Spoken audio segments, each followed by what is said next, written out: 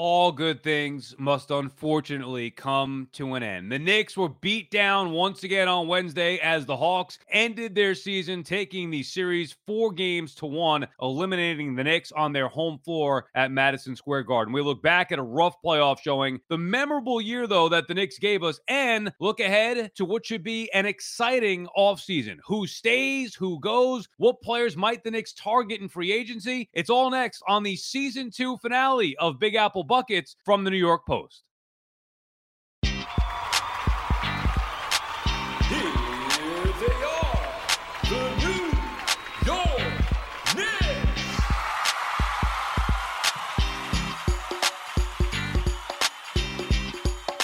It's the Season 2 finale of Big Apple Buckets following the Knicks' elimination on Wednesday at the hands of the Atlanta Hawks. It's our New York Knicks podcast from the New York Post. I'm your host, Sal Licata, alongside my co-host, former Knicks big man Jerome the Junkyard Dog Williams. You'll hear our producer, Jake Brown, as well. Follow the entire crew on Twitter, at Sal_Licata, at Junkyard Dog JW, and at Jake Brown Radio. And you can also go into Apple Podcasts now, and please give us a 5-star rating and write a nice positive review. We appreciate all your support this season. And going into the offseason ahead, of course, we're going to need that support. Make sure you hit those positive reviews. So we're back next year. If you aren't subscribed, you could do so on Apple, Spotify, Stitcher, or wherever you listen and catch up on all the episodes and the guests you might have missed this season. And, JYD, here we are with the Knicks eliminated. It was a season that was a fun one. It was one that I compared many times to the 90s and talking about how exciting this year was, but to have it end the way that it did in the postseason, it was extremely disappointing and extremely frustrating. The Hawks talk smack, they backed it up, and really, there's no other way to say it. They absolutely dominated this 5-game series from start to finish. Yeah, they absolutely did. It was definitely something that eye-opening for a lot of the players on the Knicks team, just based on not having that playoff experience, seeing it for the first time. I remember my first playoffs where it just came down to the grind. And you could see the grind kind of wear on these new Knicks in the playoffs, where playing the same team, looking at the same play over and over again, it's a mental game. I mean, mental is more mental than physical at a lot of times, especially in the later rounds. Because the first couple of games, you were able to feel off of your energy, right? You're able to do things and get through things because of the energy, the crowd. But after a while, the Atlanta Hawks were just able to show that they had figured out how they were going to score, what they felt as though the Knicks could not have an answer for. And they were just going to run it and run it and run it over and over and over again and win the games. And you saw the confidence build in Atlanta, and you saw the confidence deflate in the Knicks. They didn't have any confidence. So a couple of things, and there's many levels to it. First, let's start with Julius Randle. I mean, he was the guy who was the Knicks MVP. He played like an MVP of the league for the majority of the year. At the very least, should have been one of the finalists, I thought. He was an all-star for this team. And then in the postseason, JYD, I mean, whether it's postseason jitters, whether it is him, I hate to even use the word choking, but that's kind of what happened here when you factor in where he was in the regular season to what he did in the postseason. That hurt the team severely. They went as Julius Randle went all year long, and it's not like the double teams and triple teams were new. Tibbs said it wasn't. I mean, they saw that throughout the course of the regular season. Randle handled it well. There was a significant fall off. How about the disappointing play of their star, their all-star Julius Randle in the postseason? It's a combination of not, like you said, they saw some double teams during the regular season, but you don't see the type of floor shrinkage in the regular season that you do in the playoffs. The floor shrinks in the playoffs by at least 2 feet. And those 2 feet seem like a closet, when you get into the playoffs. And I think that's what really frustrated Julius Randle's game, because overall, he usually always had a plan B for his movements, his offensive tenacity. That's how he got most improved. And I think that when that floor shrinks and takes away those angles and takes away those mere plan B opportunities, such as his passes, he does a lot of spin moves into his offensive set that are not there in the playoffs. Because there's either a guy anticipating that spin move because he's seen it enough times to know what he's trying to do and to where the team is able to react. They don't do that in the regular season. Regular season, you got a double team, and you pretty much, that's what you're giving them, and you're on to the next team. You don't have the time to go into detail about what a player's strength is and how to break it down. Atlanta Hawks had that, and they were able to show this is how you stop Julius Randle in the postseason, and this is what you need to do. Now, having said that, now's the time to go back into the lab, Julius Randle, get into the gym, and figure out what his next move is going to be and work on his game to prevent that happening for next year. That's something that now is going to come into question. Remember, before the year, and we talked about this in episode 1, and you were right on about Julius Randle potentially being able to transform his game, and he did just that. However, this playoff edition of Julius Randle was reverting back to the old Julius Randle, so I'm sure there's going to be some doubt and skepticism moving forward now about what player he actually is. You mentioned the adjustments or lack thereof from the Knicks. I mean, the Hawks played a physical game. Trae Young dominated the series. Nate McMillan outcoached Tom Thibodeau as far as I'm concerned. The Hawks were the better defensive team. The Knicks didn't have an answer. Clint Capella, who talked smack, backed it up. He was a force in the middle. I mean, JYD, was like I was watching Dikembe Mutombo out there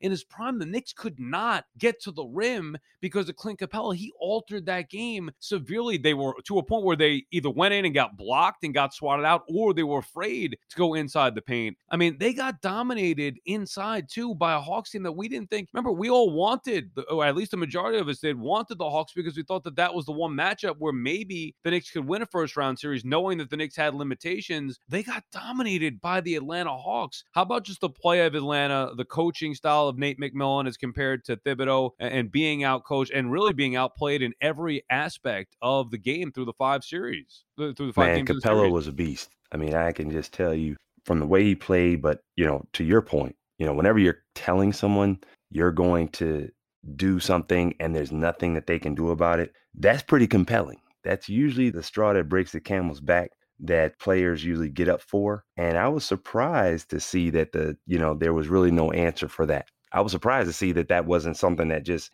got them to the point where they were just so pissed off that they were just going to do whatever they could do. But whenever this, a guy like Capella is averaging a solid double-double throughout the playoffs, throughout the first round. I mean, 14 and 15 last night, respectively, with a steal, 2 blocks. I mean, that's a stat sheet that just screams, I'm here to win. I'm here to do what it takes to take over for my team and be that anchor down low, because it's not that he only had 2 blocks. It's how many shots did he alter? How many shots was he able to deflect and make someone make another decision and force someone else to rotate? That's what makes going up against teams harder. And he came alive in the playoffs.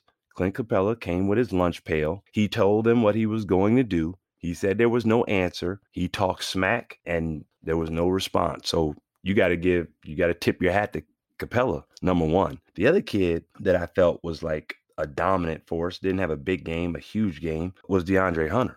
I mean, this kid here, he was lightened up throughout the playoffs. He only had 8 points last night, but throughout this playoffs, he's been there. He's been that fire off the bench. He's been doing what he's been doing during the regular season, averaging 15 points during the regular season. He came in this playoffs and really, held his ground, was really that boost that they needed off the bench. And when you look at the game, first quarter, tie score. It's the second and third quarter. Second and third quarter for the Knicks throughout the playoffs, primarily the third, has really been, especially last night, was where they did their damage and created their separation. Yeah, the third quarter, the fans kind of got out of it. I was there, and, people were getting worried. You were sitting on your hands a little bit. It became a double-digit lead like it did the game before, and things kind of got out of hand, and you were hoping for a hope and a prayer in the fourth quarter when they were down 12, but it really felt like they were down 20 the way that they were playing. And JYD about Capella, I mean, I thought that would really motivate the Knicks. I was pumped. I tweeted about it. I said, Knicks in 7. Let's go. This is the trash talk they needed. And it's like when you send a great text to a girl, a witty text, and you get no reply. I mean, it's happened to all of us. Maybe not you guys since you're married. Clearly, the real one replied. I was going to say, speak for yourself, Jake. But, but they didn't send that reply. The girl didn't text back. The Knicks were the girl, and they did not text back. Or maybe it was vice versa. I don't know. That was probably a terrible analogy. But you know what I'm trying to say is that the Knicks didn't have an answer for that smack talk.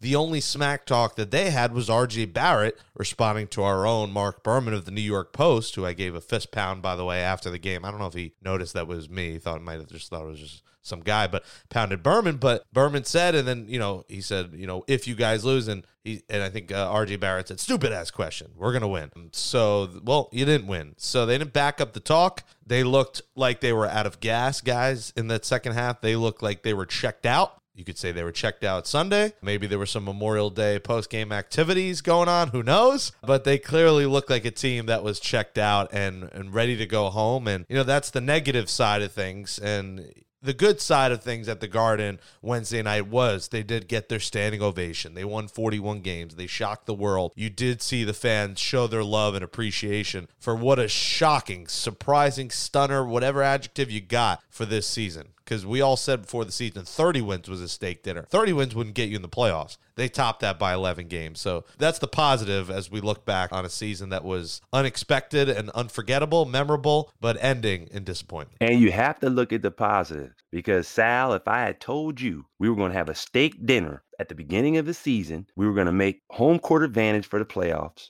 we were going to at least win one game in the playoffs, you would have probably said, hey, I'll take that all day. Of course, but the expectations do change, and they got embarrassed. See, I'm not upset that the Knicks lost to the Atlanta Hawks in the first round of the playoffs. I mean, you knew going in, it wasn't like the Knicks were going to dominate, even though we might have expected, and I picked the Knicks in 6, even though we might have expected the Knicks to win and then lose in the second round. I'm not mad that they lost the first round.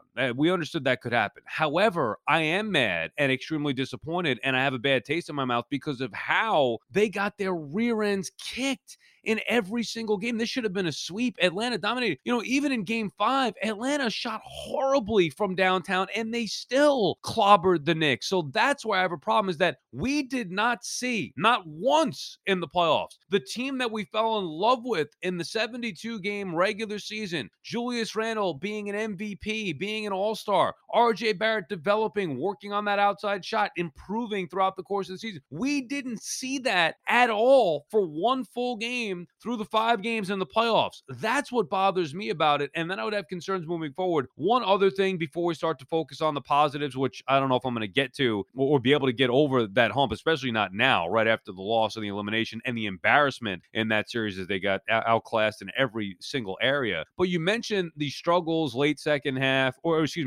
quarter, third quarter, they got dominated. That started when they made the move to start Derrick Rose. And remember how big of a talking point that was dating back to the regular season. Get Peyton out of there. We want to go to Manu quickly. All regular season, that was the theme until quickly finally cooled off and fans understood, all right, maybe there is something here with Peyton. And then not until game 3 did the Knicks finally and Thibodeau finally decide to start Derrick Rose, and they got blown out in all 3 of those games 3, 4, and 5.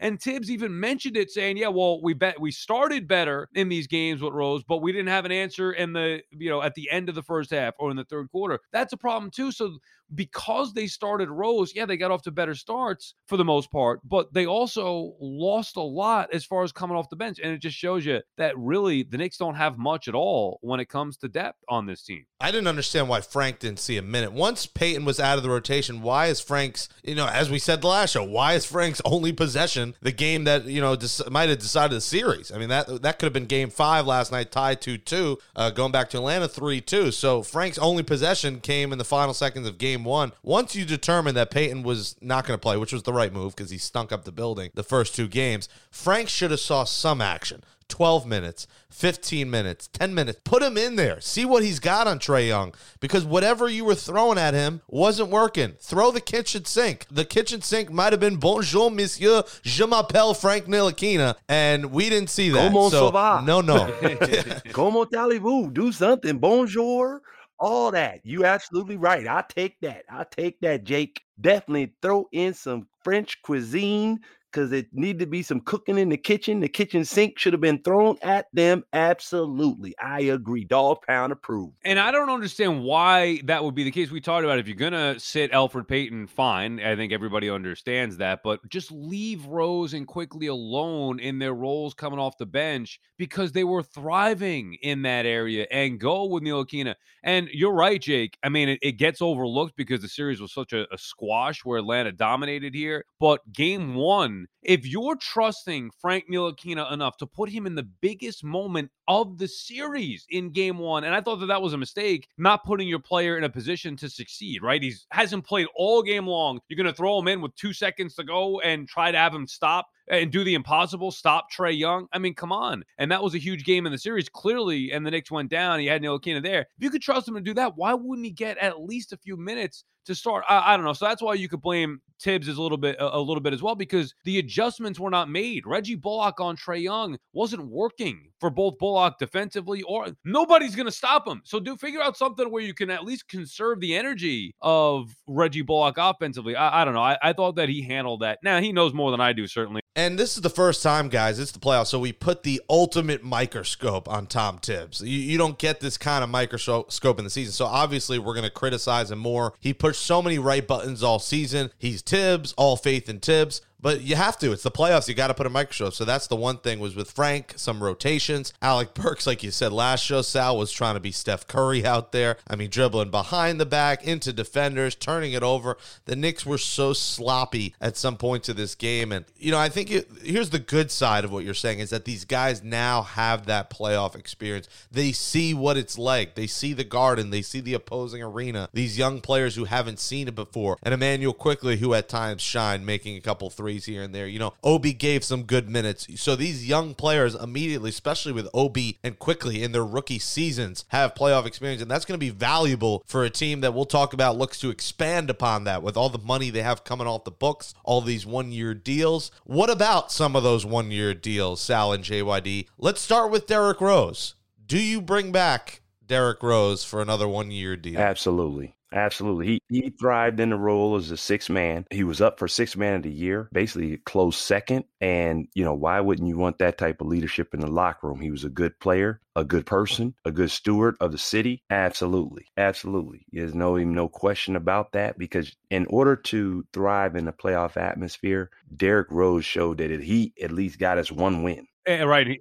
He hurt them in game 5 where he started to fall off a little bit, which, look, he couldn't keep up the pace that he was going at the entire time. I understand that. Yeah, I'm not opposed to bringing D Rose back, but you have to remember that he's not going to be brought back to be the starting point guard. He's not going to be brought back to be relied upon to do what he did for the Knicks the majority of the year. Come off the bench and fill that role, maybe be the sixth man. Sure, maybe that's... Yeah, but he's been coming off the bench for everybody. Minnesota, all these teams. Yeah, we're bench. He's coming off the bench. No, right. But that's where he's going to thrive. In the playoffs, obviously, the Knicks had to have him be the lead point guard. So we have to understand that he's not going to be the lead point guard. He'll have limited minutes. He'll be coming off the bench, and that's a spot where he's succeeded in. I have no issues with that whatsoever, but clearly they're going to need more. It starts with that, just having a nice bench with D Rose on it, being the backup point guard, the veteran guard who can get the message from Tibbs to the rest of the team and so on. But they need they need a starting point guard. That's the problem. So yeah, you bring back. Yeah, I mean, we'll talk about that. Their wish list. There's some names out there that they might go after. What about Alec Burks? I called him Jekyll and Hyde because at times he was fun. I'm over him. You're over him. I'm The $6 million this year he got paid. And I liked Burks for a little while, and I thought he was. See, here's the problem. He was a good piece for the regular season through the course of the 72 games. Too inconsistent, and I don't want to see him bringing the ball up. Enough of this behind the back dribble, taking bad shots left and right. No, and then another streaky guy. You sound like my AAU coach. I'm literally telling kids,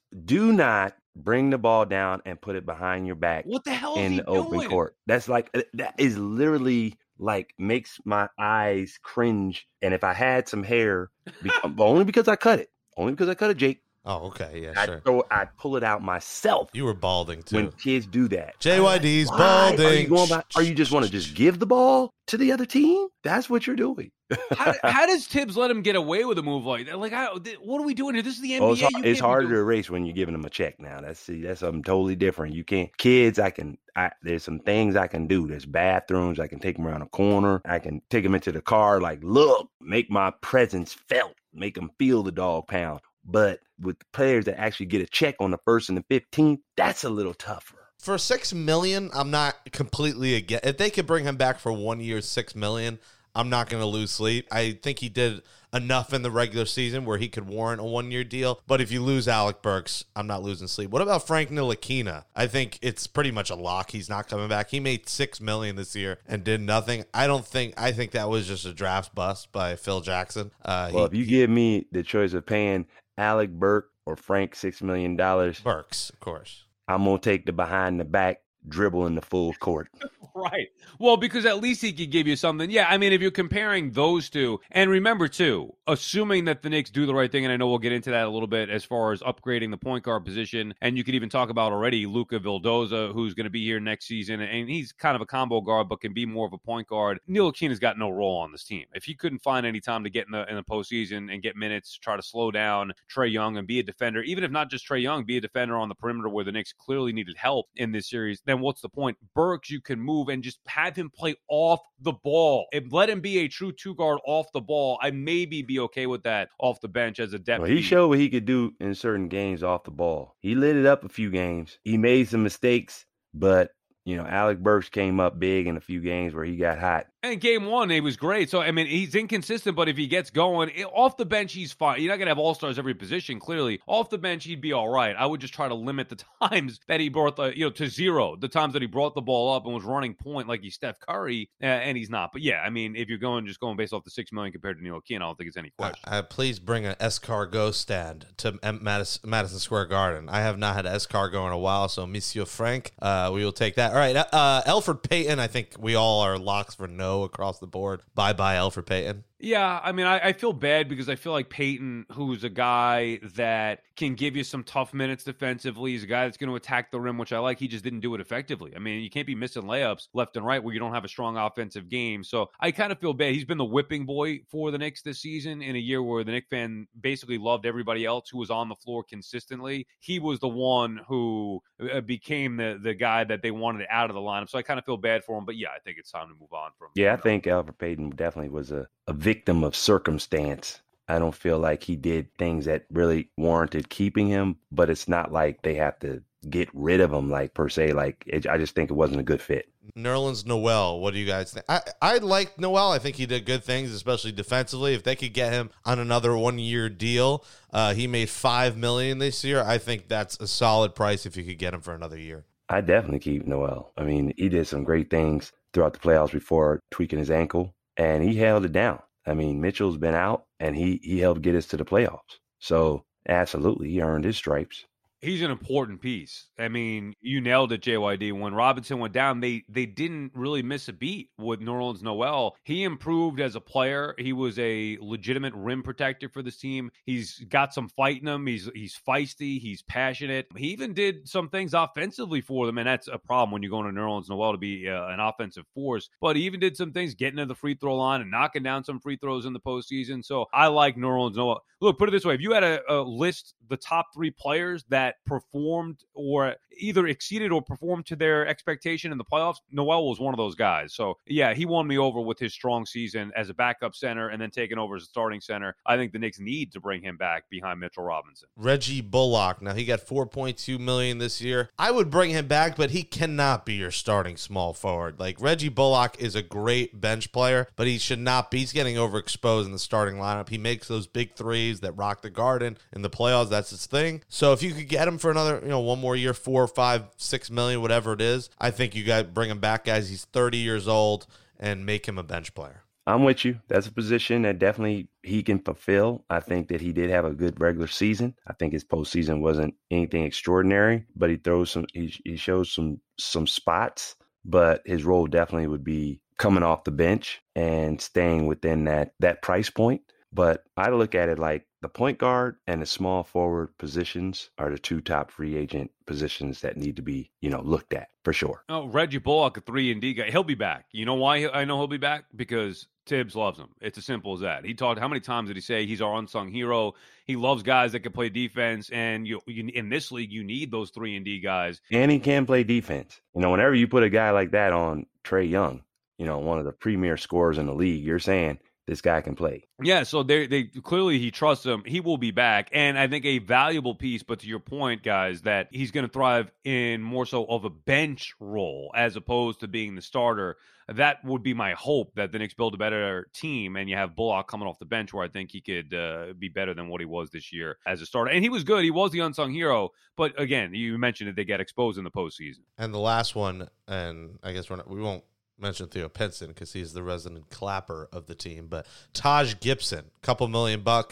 Obviously, the Tibbs connection with Rose connection. I think if you could get him on the cheap, why not? He's a leader. He's a good player. Another guy coming off the bench. Started a bit in the playoffs, and that shows you how overmanned the Knicks were. That Taj Gibson, at this point of his career, is the starting center. Like him, another guy, good bench player, would bring him back for a year for a few million. I'm keeping Gibbs, man. This dude came in and gave us great minutes, great leadership, positive force, held it down, and is playing at the level that he should be at this point in time in his career. He's exceeding actually the level that he should be playing at in his career at this point. I love everything about Taj Gibson.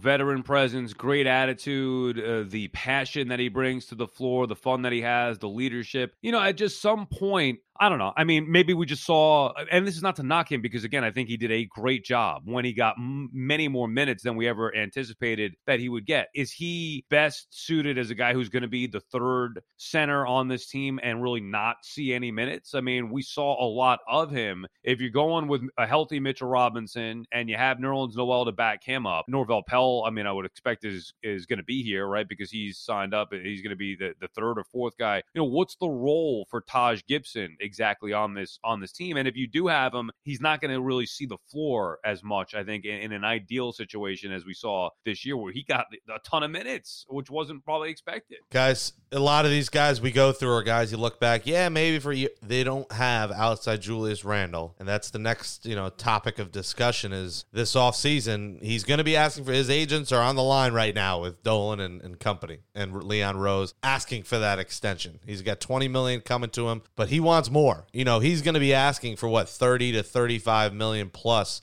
a year in a multi-year deal. And that's the guy you got to build around. We said it with Ash. We said he should be Robin. They need a Batman. So is this the offseason to extend Randall? Do you let him play out the 1 year? Will he play out the 1 year? Or do you throw him his flowers and give him a 4-year, $140 million deal this offseason? Well, I think you take your time during this offseason to make that kind of decision, just based on the fact that, you have some potential free agents out there. The LA Clippers lost last night. I don't know if anybody noticed, but Dallas is up 3-2. They lose that series. Kawhi's a free agent. He can take his services and decide he wants to go to wherever he would like to go. And he's a sort of big market guy. He's not looking into, small market teams. I think that the LA system and all that might have run its course. So you could be looking at a potential huge free agent in that perspective. And there's others as well. But from that small forward position, that'd be a huge find. Well, I mean, look, that would be ideal. We'll get into the potential moves that the Knicks can make with the list of free agents or potential free agents in a second here. But just to wrap up the Randall stuff, it pains me to say this because I fell in love with him as a player this year. But there's maybe an in-between to where we were before the season, what we saw during the season, and then what we saw in the playoffs. I cannot be fully confident anymore after watching him struggle for 5 games in a row, the biggest games of the year. He played his worst basketball. He reverted back to old Julius Randle. I cannot all of a sudden with full confidence say, extend him, lock him up, the way that I did during the regular season where I said, this guy belongs in New York. He's taken this team under his wings. He has led this team. He has to be a main piece here. If you play like that in the playoffs, I mean, that was eye-opening how bad he was. The drop-off, I knock Carmelo all the time. Carmelo, when he got to the postseason, he still was Carmelo Anthony. He played his game. Now, it wasn't good enough at times for the Knicks, but he played his game. Julius Randle, the drop-off from what we saw as an MVP candidate in the regular season to the postseason, that's alarming to me. And I can't go out there and confidently say, extend him, $100 million, he for sure is the guy. I'm with JYD where I want to maybe be a little more patient and see how it plays out. And maybe more than just see how it plays out in the regular season, more specifically, what happens in the playoffs with him next year, regardless of who's around him, because I know that's a popular theme, right? Well, he doesn't have enough around him. And I understand that. However, they weren't there wasn't enough around him in the regular season, and he thrived. He was great in the regular season. So how come the difference in the playoffs? That would make me a little concerned about going all in on Julius Randle being a cornerstone for this team moving forward. All right, guys, let's let's have a closing statement here before we go to the off-season wish list. I'll start it, guys. Fun season, memorable season. So good to at least be back at the Garden, have fans back, see this team progress, see the youth, Emmanuel quickly work out, see the head coach in Tom Thibodeau work out. You got your coach. Whatever Randle did in the playoffs, it wasn't great, but you at least have a superstar player there that you can build around. You have $40+ million in cap space open this year to go get one of the guys that we'll talk about in just a minute in the offseason wish list. You know, they were fun. They played team ball in the regular season. They did things we never expected. They went on win streaks. They went on that monster win streak, whatever it was, 9 games to close out the season before they lost a couple. There were so many fun memories from this team, and yes, it was a shortened season.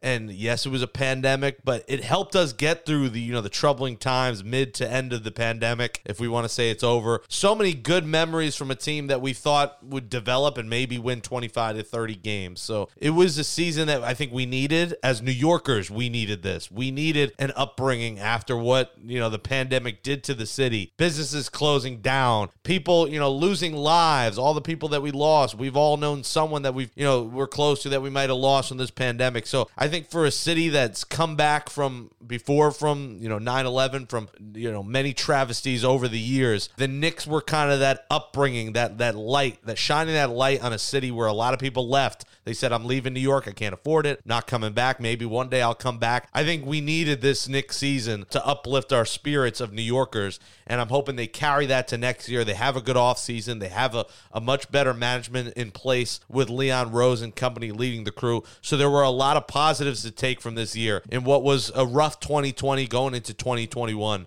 for New Yorkers and honestly for our entire country. Well, I have to say this. I mean, for the Knicks, I have to agree with you, Jake. It was a tremendous season coming off of COVID. I think that the unsung heroes were the fans that definitely did the job. They were in a situation where, the city's been on lockdown. I look at the businesses coming back. I look at places like Brady's on 82nd and 2nd Avenue, Frank and Scotty. These people have had a pub and a bar on a corner since 1961 doing it. And you know what? Those businesses had games playing live.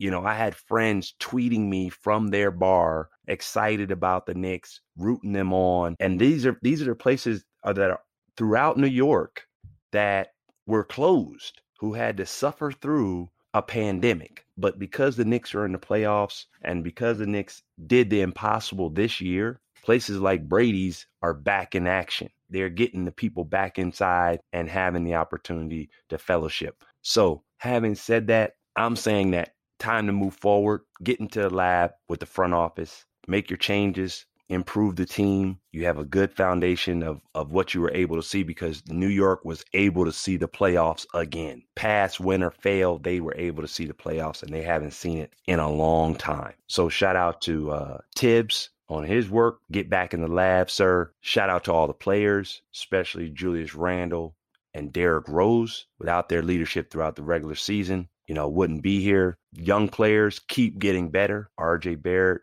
quickly, Obi Toppin. I think we have a good future. And hey, let's go Knicks. Yeah, look, anytime you make the playoffs, this is only the 5th time in the last 20 seasons that the Knicks made the playoffs. So I think that that's a big deal, especially considering the expectations going into the season where there weren't any expectations. I have a bad taste in my mouth for the way that it ended. They got embarrassed by the Atlanta Hawks in 5 games. They didn't play their game that they did in the regular season. However, they gave you something to watch night in, night out. They were exciting for the course of 72 regular season games, which is something that they have not done the majority of the past 2 decades. So yeah, looking back at it, even with the disappointing end, even with a frustrating, embarrassing end of the season, looking back on that regular season, and I said it at the time and I'll say it again, it was one of the more fun seasons I could remember in my lifetime as a Knicks fan, where I compared it to the enjoyment that I used to have watching those 90s Knicks. So they deserve a ton of credit for getting the city back interested in Knicks basketball, and the fans going out there being allowed back. That was a great thing, and seeing the Garden rise again and explode. You wish it would have ended differently in the postseason, or at least been more competitive with the Atlanta Hawks, but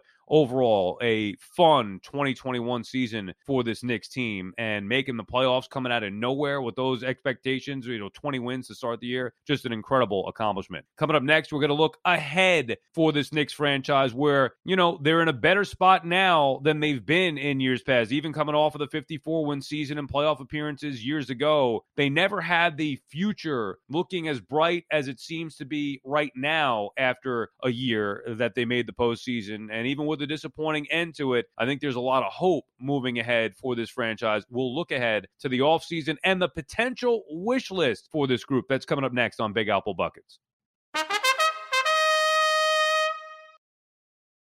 So we look now, and a lot of people were, and even us, were discussing this during the course of the regular season, knowing that this team had limitations, knowing that there was a ceiling for this group. Okay, so who's next? Who's going to be the star players that the Knicks could potentially add here? And, you mentioned a little bit earlier, JYD, I guess the top guy, or at least one of the top guys, would be Kawhi Leonard. We'll see what happens with the Clippers and how they exit if he decides to decline the player option that he has. And you could throw in another guy, Chris Paul, who's also got a player option. I don't know if we need to go one by one necessarily here, but these are some of the names. Those are probably the two biggest names that the Knicks could potentially add. Is there one guy for you, JYD, that jumps out more than the other? I mean, Lonzo Ball has been brought up, Kyle Lowry. There's a bunch of names that could be possibilities for this Knicks team. Is there one or two guys that you think would be the missing piece to get this team over the hump next season? Okay, so those two pieces right there are clearly, they get you out of the first round. Flat out. Like, you're not going to have this same conversation next year if you had Chris Paul and Kawhi Leonard added to our roster. Eliminate whoever you need to in order to do that. But there are some guys, I think, like a guy like Alonzo Ball would definitely add to the young core, and that would be a future strong piece because of the up tempo that he adds to teams with his play. I mean, his court vision is elite. His shooting obviously has been getting better and would need to continuously improve. But for the Garden, I believe that would definitely be an uptick for that position. Would you rather go young here? I mean, I know Kawhi Leonard, if Kawhi Leonard opts out and says, I want to go to the Knicks, I mean, there is no debate. I mean, you're taking him. But would you prefer that the Knicks go young at point guard as opposed to, say, Kyle Lowry, or as opposed to Chris Paul, guys who are 35 and 36 respectively? Would you prefer taking a chance on Lonzo Ball and having him continue to develop in the Knicks backcourt? Well, I think just based on where they are right now, I feel like, Lonzo Ball would be a good asset to have. Now, if either one of those guys are saying, I want to go to the Knicks, obviously you take them because that's a difference maker, right? But just looking at the whole perspective, I'm looking at Lonzo Ball and saying, you know what? Here's a guy was in LA and traded down. Now he's playing down south. Snatch him up. My only worry is he's going to get overpaid, and then you're going to have Big Apple Ball in the family. You're going to have LeVar Ball courtside with Spike Lee and shenanigans going on left and right. I just don't know with LeVar Ball. He is such a charismatic guy. I don't know if we could handle him in the streets. He will be the walking Bravo Kim Kardashian. I guarantee he has a show on the E! Network or something. He gets it, so I worry about that. It really comes down to as a guest on Big Apple Bucket. I don't know. No, I'll pass. Ball in the family. I mean, if we want if we're desperate for a headline, sure, we'll get LeVar Ball on the show. Now, it really comes down to they get one guy. And obviously, like you said, Sal, Kawhi Leonard's the number one guy on the list, and there's not even a debate. If Kawhi says come to the Knicks, he's the top guy. But when it's really, say they do get Kawhi, you can't get anyone else. It comes down to point guard, because we talked about this team needing a point guard, and it's Chris Paul, Mike Conley, Kyle Lowry, Lonzo Ball, you can argue point guard, and then Dennis Schroeder. If they ended up getting a Kawhi or a DeMar DeRozan, they're not going to get two stars, but they can get a Schroeder. Would you take some combo package of Kawhi and Schroeder, or DeRozan and Schroeder, or Otto Porter. Otto Porter doesn't excite me, but a Porter and a Schroeder, or are you looking guns blazing for one of those monster names, Sal? See, I'm not necessarily a fan. Schroeder, to me, he doesn't do it. Now, again, I don't even believe that Kawhi Leonard's. I know that that's a popular theme, and Knicks fans are going to hope. Even if the Clippers lose, I'm not sure I'm believing he's going to want to leave and come to the Knicks, and that leaves the Knicks in. I mean, again, in the same spot that we've kind of been in, whether it is KD or Kyrie turning them down. Well, I mean, you're hoping against hope that somehow, okay, well, the Clippers lose, Kawhi's going to want to get out and come to the Knicks. And you're right, then on top of that, they would need a point guard. Put it this way, if they bring Kawhi in, I think it gives you flexibility to who you can have at the point. I don't think you necessarily need one guy over the other. I think you could live with Schroeder, you could live with Lowry, Conley, Paul, whatever. I mean, Paul, who knows if they'd be able to ever make that fit. I would doubt that they would. But if they get Kawhi, it all revolves around him, and you could live with the point guard position. If not Kawhi, then what? Because is Ball the difference maker? Any of those other names the difference maker? They're not. That's the issue that I would have, is that they still need at least two players and probably then some to get to the level that we're trying to see this team get to. Yeah, I'm not in love with Lowry, DeMar, and Schroeder. I mean, I'll take that combination. If you're not going to get Kawhi, you don't want to come back with, empty hand. DeMar DeRozan is, still at a right below all-star level. I mean, this guy's been consistent mid-range jumper, for over a decade, and he's helped San Antonio. And you take a Schroeder who has helped lift the LA Lakers to where they're at, their levels. This is a kid you'd want to take. His length, his defense, getting to the cup. He's a strong penetrator. He gets to the basket. So those two right there, that would definitely be an uptick for sure to this roster. With Schroeder, DeRozan, Barrett, Randall, that's a pretty solid four right there with, Mitchell Robinson and whoever else they bring in. You could live with that. Other names available, Evan Fournier, Danny Green. The list is pretty slim, honestly, after those guys. I mean, Kyle Lowry, I'm not in love with, especially at 35. He didn't do a ton in Toronto. I think he's gotten bigger. I could live without Kyle Lowry. I like Mike Conley as an option. If you could get Mike Conley, if Chris Paul doesn't work out, or Schroeder, if you could get Conley and DeRozan, that is a huge haul. I don't know if they can afford that, but Conley is another guy I like, but man, just give me Kawhi Leonard. I mean, how happy would this offseason be if the Clippers, go out in this series and the Knicks get Kawhi Leonard and they have that clutch guy they could go to in the playoffs to probably take a title to New York? My question would be, well, what if not, though? Right? Because odds are, let's just say the odds are, when you're pinning your hopes on that one superstar, and the Knicks have done it and they failed. So let's say he doesn't. In the likely event that he doesn't, then what? We've heard about the Knicks talk about, forget free agents, talk about the next disgruntled superstar. Who's that? I mean, I've dreamt about Dame Lillard. I highly doubt that that's ever going to become a realistic possibility. So, I mean, who's the guy then? And if it's not Kawhi Leonard, where are they getting better significantly this offseason? And that's why the draft is so important. That's why it's huge that, whatever picks you may have, middle of the round, late first round, it doesn't matter. You have to make sure you hit on those draft picks, and the Knicks have a couple of first-round draft picks as they got the Mavs pick, where I know early on everybody was talking about, that being a top pick, potential lottery pick. Well, look at the Mavs now. Knicks have the 19th and the 21st pick. So, I mean, we're holding, I don't want to get to a spot again where it's all about the free agency and you're holding out hope about Kawhi Leonard. It's possible. I don't know if I would say it's realistic at this point. And any of those other names, while they would be upgrades, I don't know if they're enough of a difference maker, especially when you consider the way that Randall played in the postseason. So it's still going to be a long climb here toward the top of the NBA's Eastern Conference. Even with the East not being dominant, you still look at where the Sixers are, where the Nets are clearly with their talent, where the Bucks are.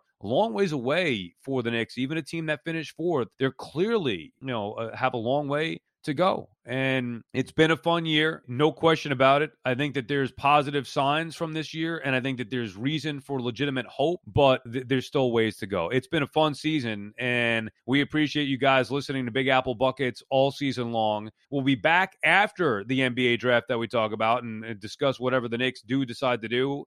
Who knows, what possibilities will happen after that, but we'll be back with another episode after that NBA draft. JYD, it's been been a pleasure, man. This has been, we knew we were getting into the Big Apple Buckets. We're going to talk some Knicks basketball. I don't think any of us, Jake, none of us thought that we'd be here talking about the Knicks in the playoffs as a 4-seed. Win or lose, they gave us something to watch day in, day out, of course, of the regular season and gave us that playoff series. Nobody thought that would be the case. What a year together in Big Apple Buckets we experienced it with this Knicks team. Come on, man. Big Apple Buckets is big time, man. Everybody's listening. The Dog Pound is out there, and they got us a steak dinner. Shout out to the Knicks. Shout out to the fans. And Jake, he's got an off season now to get in shape, rekindle his love fest of food, and really give us what's the next, like, is it the salami, pastrami? What is it that's going to be the next fan favorite dish that Jake is coming off of his off season? He's going to come to us with something that he's tried that's got,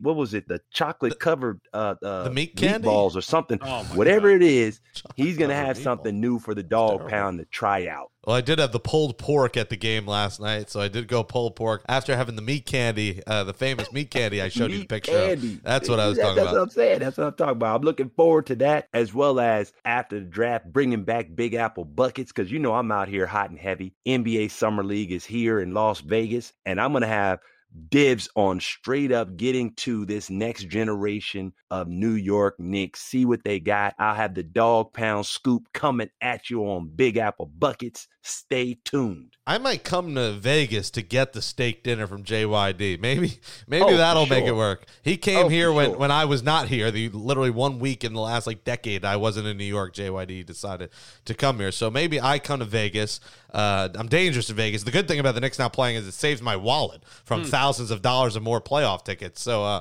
thank you, Knicks, for saving my financial ruins that I'm in because of you guys. So fun season, guys. Love doing it with you. And thanks, everybody, for listening. And we'll see you July NBA draft. The weird year continues here. Dog Pound. Here